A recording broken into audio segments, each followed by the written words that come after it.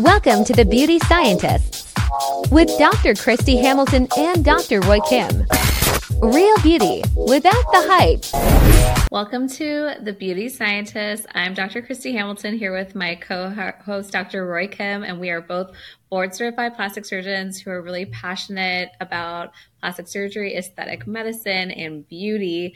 And today I'm really excited about our topic. We're talking about subtle signs of aging and how to reverse them. So I think this is a really common question that I get is, patients come in, I'm just starting to notice these changes. And, I look good, but I can tell something has changed, particularly in my face, neck, décolletage, and hands. And they're curious as to why that is, what they can do, and what exactly it is that they're noticing about themselves. Because sometimes it's a little bit hard to put your finger on it. So starting with overall health and lifestyle, Dr. Kim, why do you think, a 30-year-old or 35-year-old's coming in for the first time, and what do you think they can do about it before we get to actual treatments in our hands? Yeah, I do think that overall holistic health is very important because you want to have an overall healthy diet. You want to exercise, including strength training, flexibility, the ability to do ADLs, the nerdy medical term for activities of daily living. And all this stuff actually affects skin quality. So it's not just wearing sunscreen or vitamin D exposure or whatever.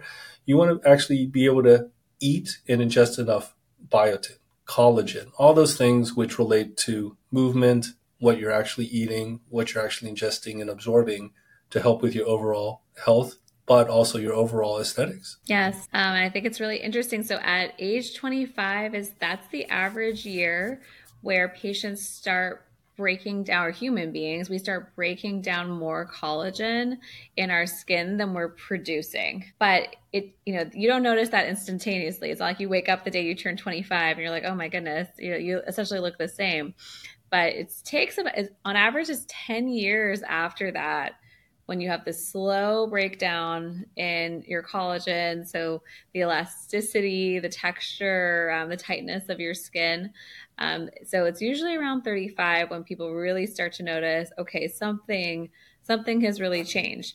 And we know that there are other factors like smoking or drinking, particularly in excess, not exercising, eating too much junk food. These things, it's like when you're in college, you can get away with these bad habits, wake up and still be fresh as a daisy the next day and still look good. After a decade plus of those sort of behaviors, you really start to notice it in your skin. So what should the 25-year-olds be doing? Let's start with that. Let's start with preventative. If we're able to turn back the clock, which you can't, but maybe we have some younger viewers listening. So what would be the things that you would be doing so that we can slow this process? Well-rounded diet, protection from the sun, making sure you actually get enough collagen, biotin supplementation. People don't really love thinking about it, but hey, meat, protein is good. If you're a vegetarian or vegan, you need to realize that some of these collagen supplements are made from animals. So if it's really important to you, hey, you still need to supplement the collagen and biotin, but maybe just look at the ingredients or how it's made. And maintain, how do you say it? Like, don't yo-yo in terms of like weight fluctuations. If you have a more stable overall weight, you're obviously not going to have tons of loose skin or having the skin having to recover from rapid weight loss. Yes. And I would add to that, so by sun protection, definitely SPF every single day, even if you're not going outside. Yes, even if you're not going outside, because there's sources coming through the windows, unless you're living in a concrete bunker in a basement, every single day. Obviously avoiding tanning beds. Those are just terrible for so many reasons, skin cancer, and definitely aging. Which maybe skin cancer doesn't scare everybody, but when I tell patients that it's going to give them wrinkles, that usually scares them away. And nicotine, and specifically like cigarette use, and including vaping, I think are also habits that if you avoid, and avoid drinking, or if you do drink, then keep it moderate or minimal, and that will all do wonders for your skin. Yes. Um, so what do we so now we fast forward, we're 35, we've been doing all of that, but still collagen has started its breakdown. What are you, as a plastic surgeon, Dr. Kim, when you're doing your facial analysis, what anatomic structures change? Like, what are you actually seeing that the layperson just sees as just a global aging experience? I mean, where do I start? I mean, you look at the whole face, and there are subtle signs when you add them all together show that we're aging. So if you start at the top, one of them is the temporal hollowing. So right here, if it actually is indented, that's a sign of aging. And as you know, that can be filled up with either filler or fat, but that's one of the early signs. The other thing is that your eyebrow position may drop over time. Some people naturally have a lower eyebrow, but some people, as we age, it just drops a lot to a small amount. It just depends. But Botox and or surgical eyebrow position can really help with the overall look. Have you noticed other things in terms of the eye, eyelids, stuff like that when you evaluate your patients? Yeah, so in conjunction with the brow, like you were talking about, you can see that even without me adding eyelid skin, if I push my eyebrow down, look at all that extra alleged eyelid skin I have. So you really have to look at the brow in isolation, and then you also have to look at the eyelid, and then you have to see how those combine together, because it could be that your brow is dropping and giving you that heavy look. It could be eyelid skin excess in itself, or it could be a combination of the two. And so we can adjust brow position with neuromodulators or Botox. And then sometimes we have to go a surgical route to address that, similarly with eyelid skin.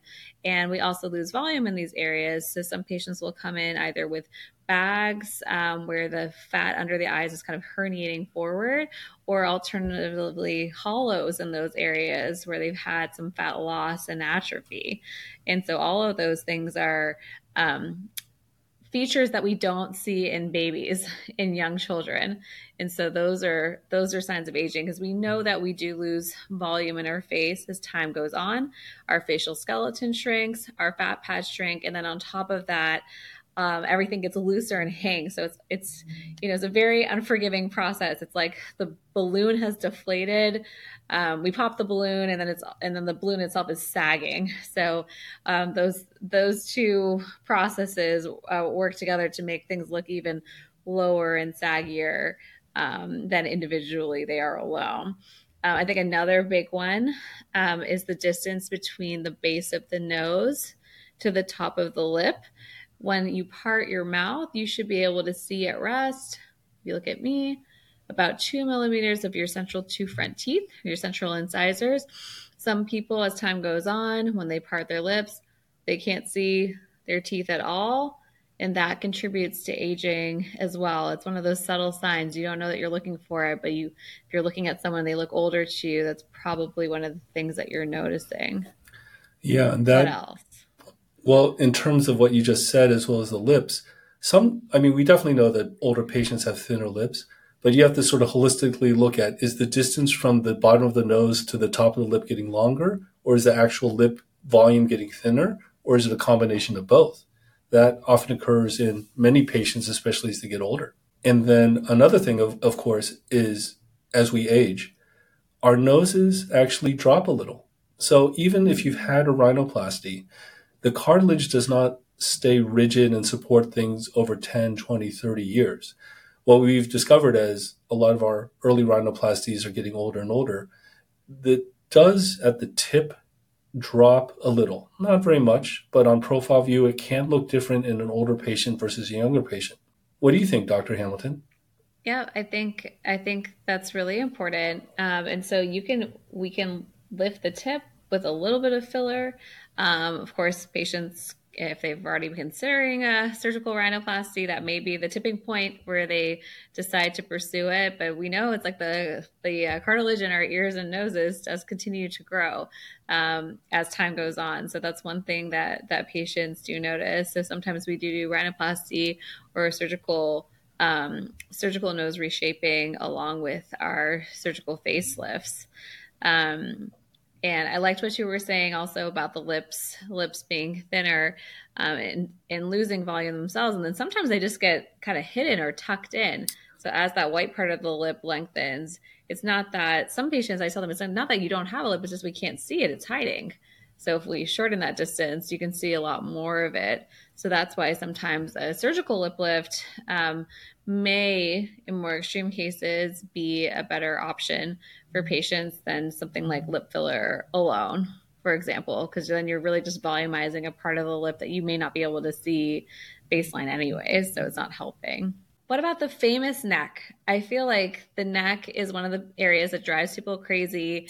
And we have so many options when we're talking about the face, and people come in, their face is sculpted and beautiful, the skin is glowing. And the neck just oftentimes they feel like it gets neglected. And then one day patients notice it. And what are you noticing about the neck itself? What are the structures? And then I would love to know. So I mean, obviously you may develop loose skin of the neck. Some patients are overweight and they develop, fullness, a double chin. Some patients they're not really overweight, but you still have lax fat. In other words, a little loose skin as well as some fat there. And so that's very noticeable. Having a sharp jawline is definitely considered more aesthetic. You look more fit and basically you look younger. So to fix that, we can remove the material underneath your jawline. In other words, if you have fat here. But if you have loose skin there are different ways to actually tighten it up. And finally, a lot more patients, when they talk about tech neck, they're talking about the horizontal lines that go across their neck. And we can actually use filler or fat grafting or some type of skin resurfacing to improve all those things about the neck. I don't know what your patients are asking for or noticing as they age. That all the same things. The texture, crepiness, looseness, definitely tech neck lines. And so I find for myself, the best approach for the neck is multifactorial. So we go in, we'll do laser resurfacing. We will do dilute filler injections in the horizontal bands. We'll do Botox or neuromodulator injections. To address the platysma muscle, which is the neck muscle that makes those bands when you strain like the Hulk, and it causes some vertical lines to pop out. Also helps relax the lower face and let it rise up a little bit. And then I think, before we go to neck lifts or face lifting, I agree with you. I think in the right patient, if you do have discrete pockets of fat underneath the chin, submental liposuction, a quick, 20-minute procedure done awake, oftentimes is a really powerful way to reveal a jawline that's been there all along, but has been hiding in a little bit of extra fat cells. Yes, and I definitely have noticed a trend where some plastic surgeons and some patients notice that they have deeper neck structures. So as a plastic surgeon, if you pinch this area and you can feel the fat, you can feel confident it's fat. However, if you're pinching the area and you're not really feeling fat, but it's still prominent, there's, the anterior belly, the digastrix, which is a nerdy name for a muscle here.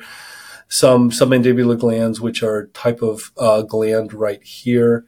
And even muscle tightening may be needed in younger patients to really get a more sharp angle at the neck. Yes. And so I think that's why, again, like the analysis is so important, because of course, especially the younger the patient, you want to do the smaller procedure, the non-surgical, maybe the minimally invasive one like submental liposuction.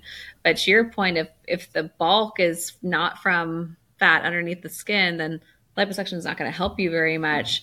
So you do have to consider what the underlying cause is. And sometimes the bigger operation or the more powerful operation really is the solution to get the result that you're looking for. So that's why seeing someone who knows the anatomy, like a board certified plastic surgeon, is so important. What about the hands, Dr. Kim? That's another one that people come in and they're like, okay, well, now I was taking really great care of my face and neck, but I have to hide my hands because they don't match my beautiful face. What are we noticing about aging in the hands? Yeah, getting to the hands and really feet. As we age, weirdly enough, fat in our hands, fat in our feet, you can actually see the tendons, and the skin can actually look older with sunspots, age spots, and other things.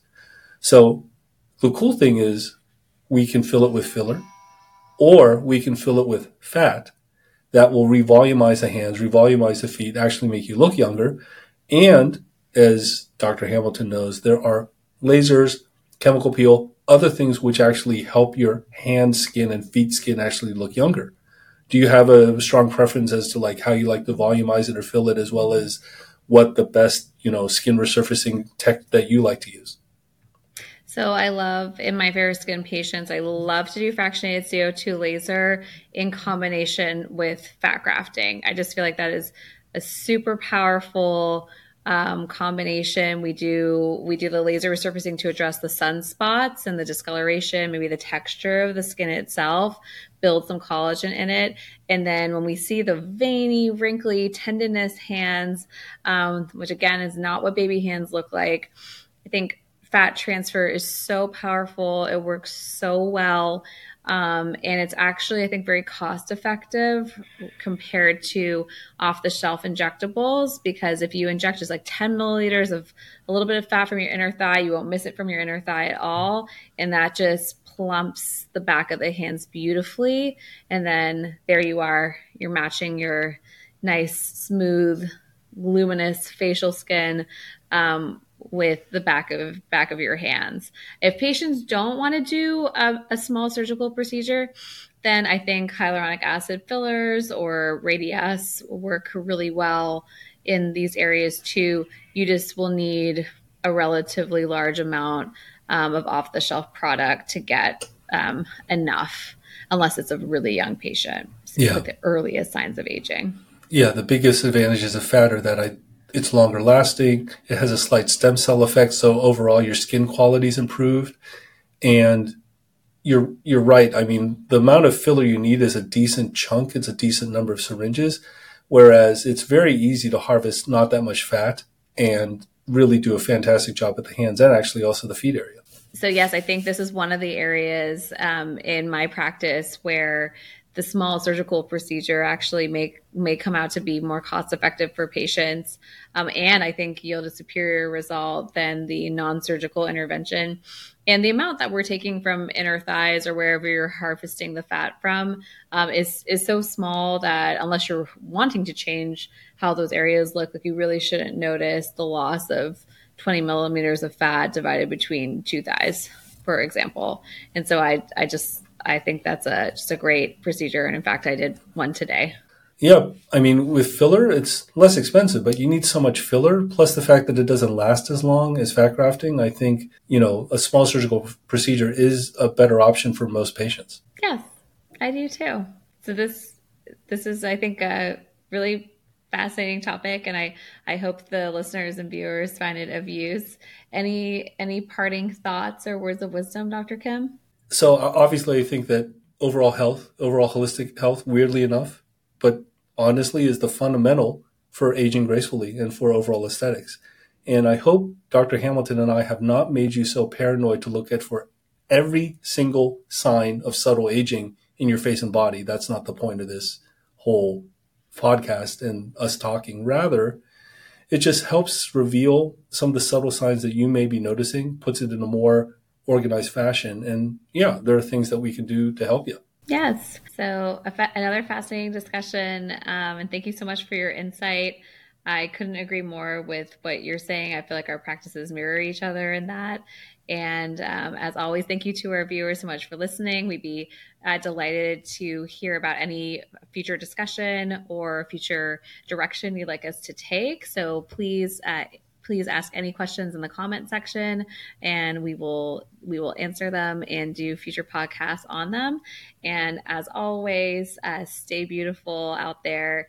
And thank you, Dr. Kim, so much for this engaging discussion. Of course, Dr. Hamilton, always great to catch up, and stay beautiful. Thank you for joining us on The Beauty Scientists.